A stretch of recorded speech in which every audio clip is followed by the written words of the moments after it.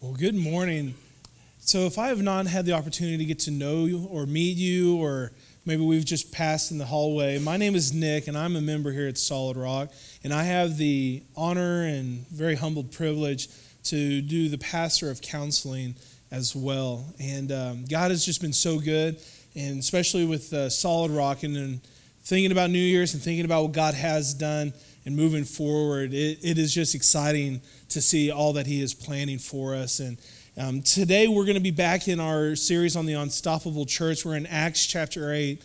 We're going to be in verse 26. And as you're moving there, I really do want to encourage you to come this coming Wednesday for our all members meeting. Member or not, please come. You will be blessed because there will be testimony of things that God has done this past year and things that God is planning out for us, the vision that they're going to lead with us, the elders, and laying that out before us. And it's going to be a really great time to see what God has done, where God has taken us as a church. And as we look at this series, we've taken a break. We've gone through the Advent series and the Christmas time, and now we're coming back to this Unstoppable Church series. And if you need a refresher, the book of Acts is written by Luke. It's the bridge book between the Gospels and what the church's beginning and the church's movement that God has established. And so we see the life and ministry of Jesus, His death, burial, and resurrection in the Gospels. And then we see His ascension into heaven. And we see the commission and we see the start of the church. And we see the coming of the Holy Spirit. We see persecution coming on the church. And we see the church prevailing. We not only see that, but we see the church not staying in Jerusalem or staying in one place, but now it's spreading out geographically to the different peoples, the different belief cultures and things like that. And so now we're in chapter 8, and the last time we were in chapter 8, we were introduced to Philip.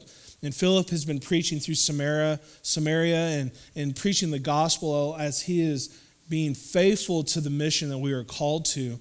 And so if we think about this mission and we think about the book of Acts, the primary thing we see is the church and the establishment of the church. But we also see this unstoppable progress of the gospel, that it cannot be stopped. We saw Stephen, who was martyred, who obviously was stopped, but we don't see the gospel being stopped. We don't see the church being stopped. And one other element that we see in the book of Acts is the work of the Holy Spirit.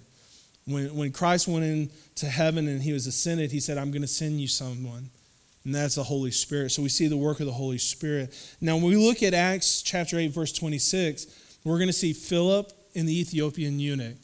Now, explicitly, we're not going to see the church. We're going to see these two individuals. But what we will see is the work of the Holy Spirit, and we will see the mission of the church and the gospel of Jesus Christ being proclaimed. And so as we look at this and we're reminded of our mission in Matthew 28, starting in verse 19, it says, "Go therefore and make disciples of all nations, baptizing them in the name of the Father and of the Son and of the Holy Spirit, teaching them to observe all that I have commanded." And it says, "Behold, I am with you always to the end of the age." Talk about unstoppable, to the end of the age. Nothing is going to come between the mission of God and where He is taking this church. And so we look at this mission statement, we think about the Great Commission, and we ask ourselves, who is this for? And the answer is, it's for all of us. See, it's not just about the elders or the staff or pastors or just specifically missionaries or whatever it may be, these titles that we have in our church. It's about all of us. Those who have called upon the name of the Lord, those who have been saved through faith, have been given this commission to go therefore and make disciples. And so this is the commission, this is the mission that we talk about as us being a church on mission. This is what we were talking about. And so we look at Philip and this encounter that he has. It's a gospel appointment between Philip and this Ethiopian eunuch that God has ordained, that God has sovereignly set up, and that God has enabled for it to happen. And so we're going to start in verse 26. And it says, "Now the angel of the Lord said to Philip, 'Rise and go toward the south to the road that goes down to Jerusalem, or from Jerusalem to Gaza, to the desert place.'"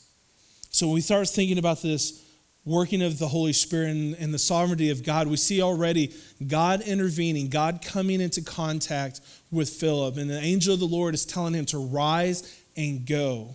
Now, there's not a lot of clarity on why he's supposed to be rising and going. There's not even a lot of where he's going to actually end up, who he's going to be meeting, what is he going to be doing. All we see right at the beginning is this command, not a question. He's not asking him, hey, if you feel like it. The angel of the Lord says, rise and go. And so Philip, being sensitive to the calling of the Lord, Philip recognizing this command to rise and go, has a decision to make. So it's not just enough that we be sensitive to hear God's calling or hear God lead us to something or command us to do something. There's also the need to be obedient to that. So God is orchestrating from the very beginning. He's the sovereign God that is constantly working. He is not off doing his own thing, and then all of a sudden he comes back to us. God is actively working in the lives of a lost and dying world, bringing his message of hope and salvation, the church, the mission, is very much a big part of what he's doing. This is how God has established how his message would go forward, is the use of the church in the mission. So God doesn't tell him why or what he's going to do. He just says go. And if we think about these areas, then if you think about where the Ethiopian eunuch is from, most likely he was a Gentile, and even worse, he was a Philistine for that much of the people that were in that area. So if you're thinking of a Jewish tradition, a Jewish culture, like they didn't like the Samaritans, they didn't even more so were the Philistines. So we see the gospel, we see the church going beyond just the Jewish tradition or the Christian, or the Christian going to the Jews and now the Gentiles. So we see this first-time obedience where Philip is trusting in what God has asked him. So my parents who have kids, you're thinking, what does first-time obedience look like? It's when a command is given and there's a call to action, they hear and they respond in obedience. What I'm describing is what Philip has done when he hears this calling to rise and go, not with any plans, not with all of the mission to be laid out before him of how it's going to be or what he's going to be doing, but he hears the command to rise and go. And in verse 27, we see his response. It says, and he rose and he went. We see this in other times in the Old Testament with like Genesis and Genesis 12, and we think of Abraham being called to be a father of great nations, and it says, leave your land, and I'm going to take you to another place that I'm going to show you. That wasn't God talking to Abraham and putting in coordinates in his GPS and saying, here is the step by step. He's just saying, rise and go. And these men of faith, these men of being obedience, of first-time obedience and trusting in the sovereignty of God, verse 12 says, Philip, and he rose and he went. Moving forward in verse 27 says, and there was an Ethiopian, a eunuch, a court official of Candace, queen of the Ethiopians, who was in charge of all her treasure.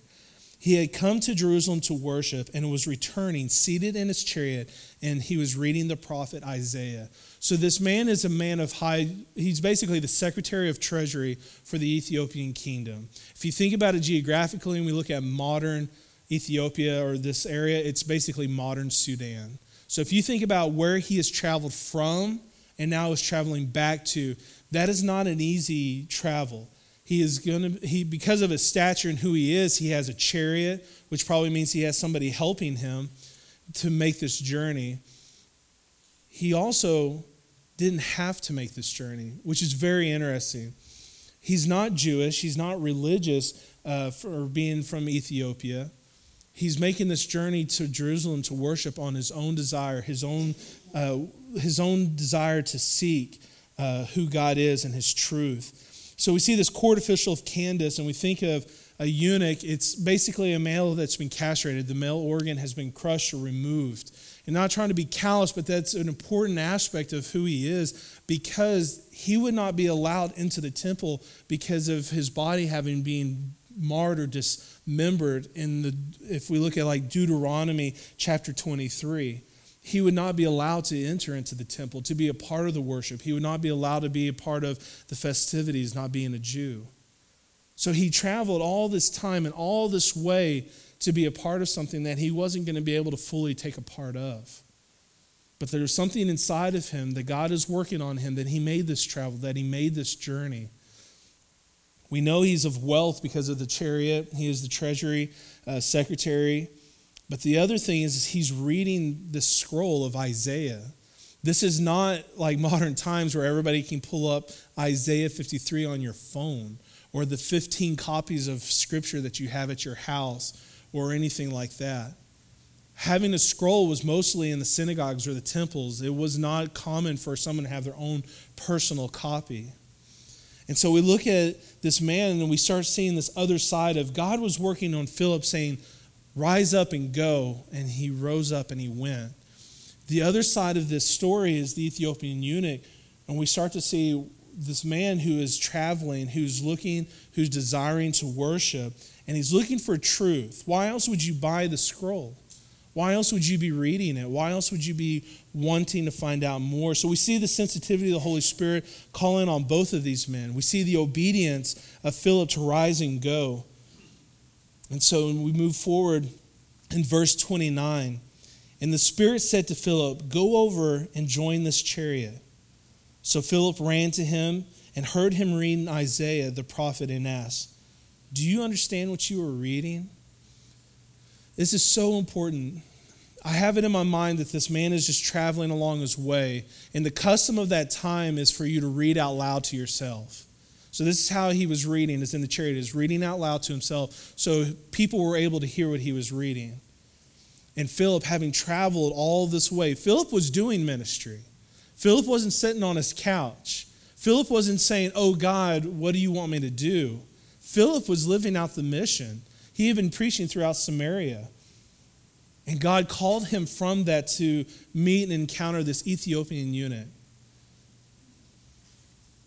And so we see him reading, and as he's arriving and he sees the chariot, the Holy Spirit points out this chariot and says, I want you to join him. And again, the calling is sensitive to hear, but then obedient. It says that Philip ran to him and heard him reading Isaiah the prophet and asked, do you understand what you are reading? It is very important that he asked a question. So often we see opportunities or are given opportunities to speak truth into someone's life. We fail to ask questions. And we begin to just give them everything. We tell them everything we know or everything they might need to know. And we fail to ask them questions. Getting to know who they are, or more importantly, what is God doing in their life right now? Maybe they explicitly know that God's working in his life. Maybe they don't fully understand that losing their job or losing a loved one, God is now taking those hard times to bring you to a place to see the truth.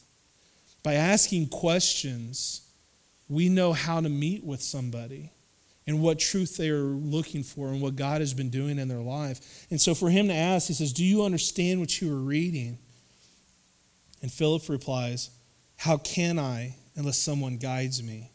And he invited Philip to come up and sit with him. This is a man that's a eunuch in the treasury of Candace. He has money, he has power and wealth. He is able to travel long distances to worship just because he desires to. And he's reading a scroll that most people couldn't even afford, much less be able to read on their own. And with humility, invites Philip up into the chariot to explain these passages. How can I know unless somebody explains them to me? You want to see the sovereignty of God and the work of the Holy Spirit in someone else's life when you start seeing humility to say, I need help. I need answers. I'm reading this or I'm searching for something and I don't know what it is. Will we be faithful to ask questions? What do you believe about God? What do you know about eternity? Do you know what it takes to have eternity? Do you understand grace, or do you know what grace is? Tell me about your family. Tell me about your job. Tell me about your life. It gives us an opportunity to see where somebody is coming from and where God has brought them. And hopefully that we get to become a part of that in a sovereign gospel appointment that God has set it forth for us to be a part of. So we see Philip reading, we see we see the Ethiopian reading, we see Philip being sensitive and responding to the call, not fully understanding everything, but just saying, yes, Lord. And when we say, do you understand what you're reading? How can I, unless somebody explains it to me? The humility. And so Philip gets up in the chariot with him. And if we start thinking about the gospel, we start thinking about how it's to be spread, how is it to be given, is to be faithful to share. We think of Romans 10, and he's actually quoting Isaiah 52. Romans 10, starting in verse 14, it says, how then will they call on him in whom they have not believed? How are they to believe in him of whom they have never heard? How are they to hear without someone preaching? And how are they to preach unless they are sent? As it is written, how beautiful are the feet of those who preach the good news. But they have not all obeyed the gospel. For Isaiah says, Lord, who has believed that he has heard from us? So faith comes from hearing, and hearing through the word of Christ. The Ethiopian has the word of God in his hands. Uncommon for that day. And he has Philip, appointed in sovereignty of God, has led him to sit in his chariot to explain to him what he is reading. That's unheard of. Have you ever been sitting anywhere and just had all these things align like that? I've had a few times where God is, in his sovereignty, has pricked someone's heart. And I start a conversation with them, and they start a conversation with me. And as we talk, we start realizing God appointed this a lot longer before we met. Think about you and I and the fact that we're here at Solid Rock.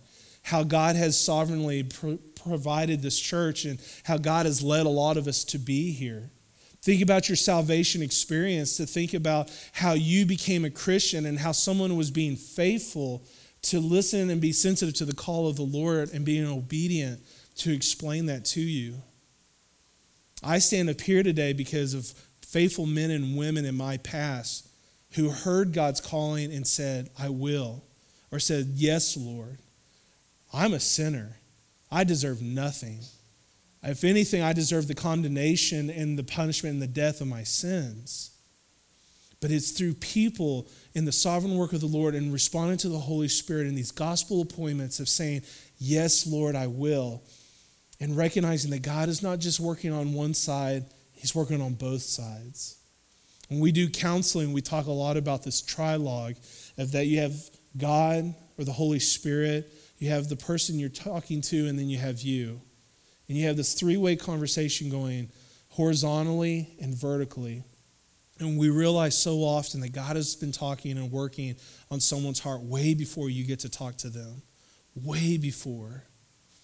And so we look at this appointment, this gospel-appointed meeting between Philip and the Ethiopian eunuch, and we see the beautiful feet of those who preach the good news. Verse 32. Now the passage of the scripture that he was reading was this: like a sheep he was led to the slaughter, and like a lamb before his shearer is silent, so he opens not his mouth. In his humiliation justice was denied him. Who can describe this generation? For his life is taken away from the earth. And the eunuch said to Philip, about whom, I ask, does this prophet say this? About himself or someone else? And then Philip opened his mouth and began with the scripture, and he told him the good news about Jesus. The simple, faithful act to open your mouth and speak the gospel truth to somebody. In the sovereign appointment, through the gospel-appointed meeting between Philip and the Ethiopian, he is being faithful to speak the simple gospel truth to him, using the word of God, using what God has already set up in this tenderized heart of this Ethiopian eunuch, who is seeking worship even though he would not be a part of it, who is seeking God, reading his word, who needed help in understanding it. Folks, when we are given the opportunity to present the gospel, we need to open our mouths and speak the gospel truth to a lost and dying world who is desperate to hear the truth and the hope of who Jesus Christ is. Think about in your own life and the experiences before Christ, and that desperation, that tension grows where you know you need something, you just don't know what, and the hopelessness that was before us. And then think about the freedom that comes when hearing about the gospel. And then how beautiful is it in Isaiah 53, we see the most vivid picture of Christ taking our place, even though he didn't deserve the punishment. In Isaiah 53 is one of the ways we look at or see substitutionary atonement. And if you've never heard that phrase or you're not sure what that is, it's basically Jesus took my place where I belonged. Where he was on the cross is where I should have been. When he was in the grave, that's where I should have been. The chastisement, let's just read it. Isaiah 53, starting in verse 3. It says, he was despised and rejected by men. This is what they're reading in the chariot. A man of sorrows and acquainted with grief. And as one from whom men hide their faces, he was despised. He was esteemed, we esteemed him not. Surely he has borne our griefs and carried our sorrows. Yet we esteemed him stricken, smitten by God, afflicted. That was us. That should be us, smitten by God, afflicted, esteemed not. Verse 5 says, but he was pierced for our transgressions. He was crushed for our iniquities. Upon him was the chastisement that brought us peace. Folks, that's substitutionary atonement. That is Christ taking our place. The peace that was offered to us was not for us. We deserved the death. We deserved to not experience that life. The peace he brought was his, not ours. We look at this idea of substitutionary atonement from the very beginning of Scriptures. Genesis 3, after Adam and Eve sinned, knew their shame and their nakedness, right? And so we see them cover themselves with fig leaves. And so we see the sacrifice that God makes where he sacrifices an animal to give them clothes, to cover themselves. Substitutionary atonement. We look back and we see in Abraham and Isaac in Genesis 22, when finally the family that God has offered Abraham that was going to be the nation, the father of many nations, Isaac, when he was an old man, when he couldn't conceive anymore, God was faithful to give to him and then ask him to sacrifice his only son. Does that sound like something familiar? And so Abraham in obedience, hearing God's calling and acting in obedience, takes Isaac to be sacrificed. And Isaac along the way is asking God, asking Moses, where is the sacrifice? And his father's response is, God will provide. And when he gets there, what does God do? He provides the ram in the thicket. Substitutionary atonement. We look at Moses and the Israelites, and we think about when the death angel was going to come upon them to kill the firstborn of every family. And we see the slaughter of a lamb that God commands them to do, to put it over the doorposts so that the angel would pass by. We see substitutionary atonement. This idea, it's this, from Genesis 3, we've seen the brokenness of all of creation, this tension growing, this desperation of needing of an ultimate sacrifice. Because the ones that were in place, the system of sacrifice was not eternal. It was temporary. It was not going to fix things. It wasn't an amount of quantity of blood that could be shed. It was a matter of quality in the person of Christ. So we see this passage and we see Philip explaining substitution. And the question of who is he talking about? Is he talking about himself, Isaiah, or is he talking about someone else? And Philip, being able to tell him the truth of the gospel, says, it is Jesus Christ. All we like sheep have gone astray. We have turned everyone to his own way, and the Lord has laid on him the iniquity of us all. He was oppressed, he was afflicted, yet he opened not his mouth. Like a lamb that is led to be slaughtered, and like a sheep that is before its shearer and silent, so he opened his mouth not. Where we should have been, Christ took our place. Where we should have been, Christ took our place. The simple truth of the gospel being proclaimed in a gospel-appointed meeting. We see Philip's sensitivity to the Holy Spirit. We see his obedience, and we see him proclaim the truth to the gospel to a heart that's been tenderized by God. In verse 36, back in Acts chapter 8. So they've been reading. He's explaining this to them. It says, as they were going along the road, they came to some water, and the eunuch said, so see, here is water. What prevents me from being baptized? If he is talking about baptism, then that means Philip has explained the gospel to him and the need for response in baptism. And if he's asking about baptism, then the assumption is that is being applied is that he has chosen to believe. And now he's asking, what is it that prevents me from being baptized? Now, in a lot of your verses, you'll notice that it goes from verse 36 to verse 38. If you have ESV or New American Standard, it goes from verse 36 to verse 38. 37 is actually like a subtext of that passage. In like King James or New King James, it's probably in parentheses. The reason for this is that passage or that verse 37 is not in the original manuscripts that we get scripture from, but it was found in probably some others. And so for being accurate, it's being put in parenthetical reference. But it's important is what 37 says is the implication that is being made in verse 36. And verse 37 says, and Philip said, if you believe with all your heart, you may. And he replied, I believe that Jesus Christ is the Son of God. When you think about baptism, when you think about when we baptize Yoshebel on Christmas Eve, we think about the questions. Do you believe in Jesus Christ? Is he your Lord? Do you believe he died and was buried and rose again for your sins? These are the things that we affirm, the gospel. In verse 36, this is what it's being implied is, as they were going along the road, they came to some water, and the eunuch said, see, here is water. What prevents me from being baptized?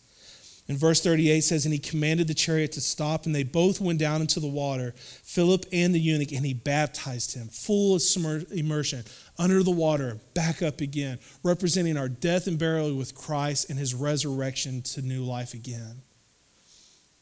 The tension, the hopelessness, the need for a sacrificial atonement of Christ being made fully recognized in this moment that Philip believed and in obedience said, what must I do to be baptized? And the answer is nothing, just believe. And so he was baptized. Here's something really cool about this passage. In verse 39, and when they came up out of the water, the Spirit of the Lord took Philip away. Just gone. And the eunuch saw him no more, and he went on his way rejoicing.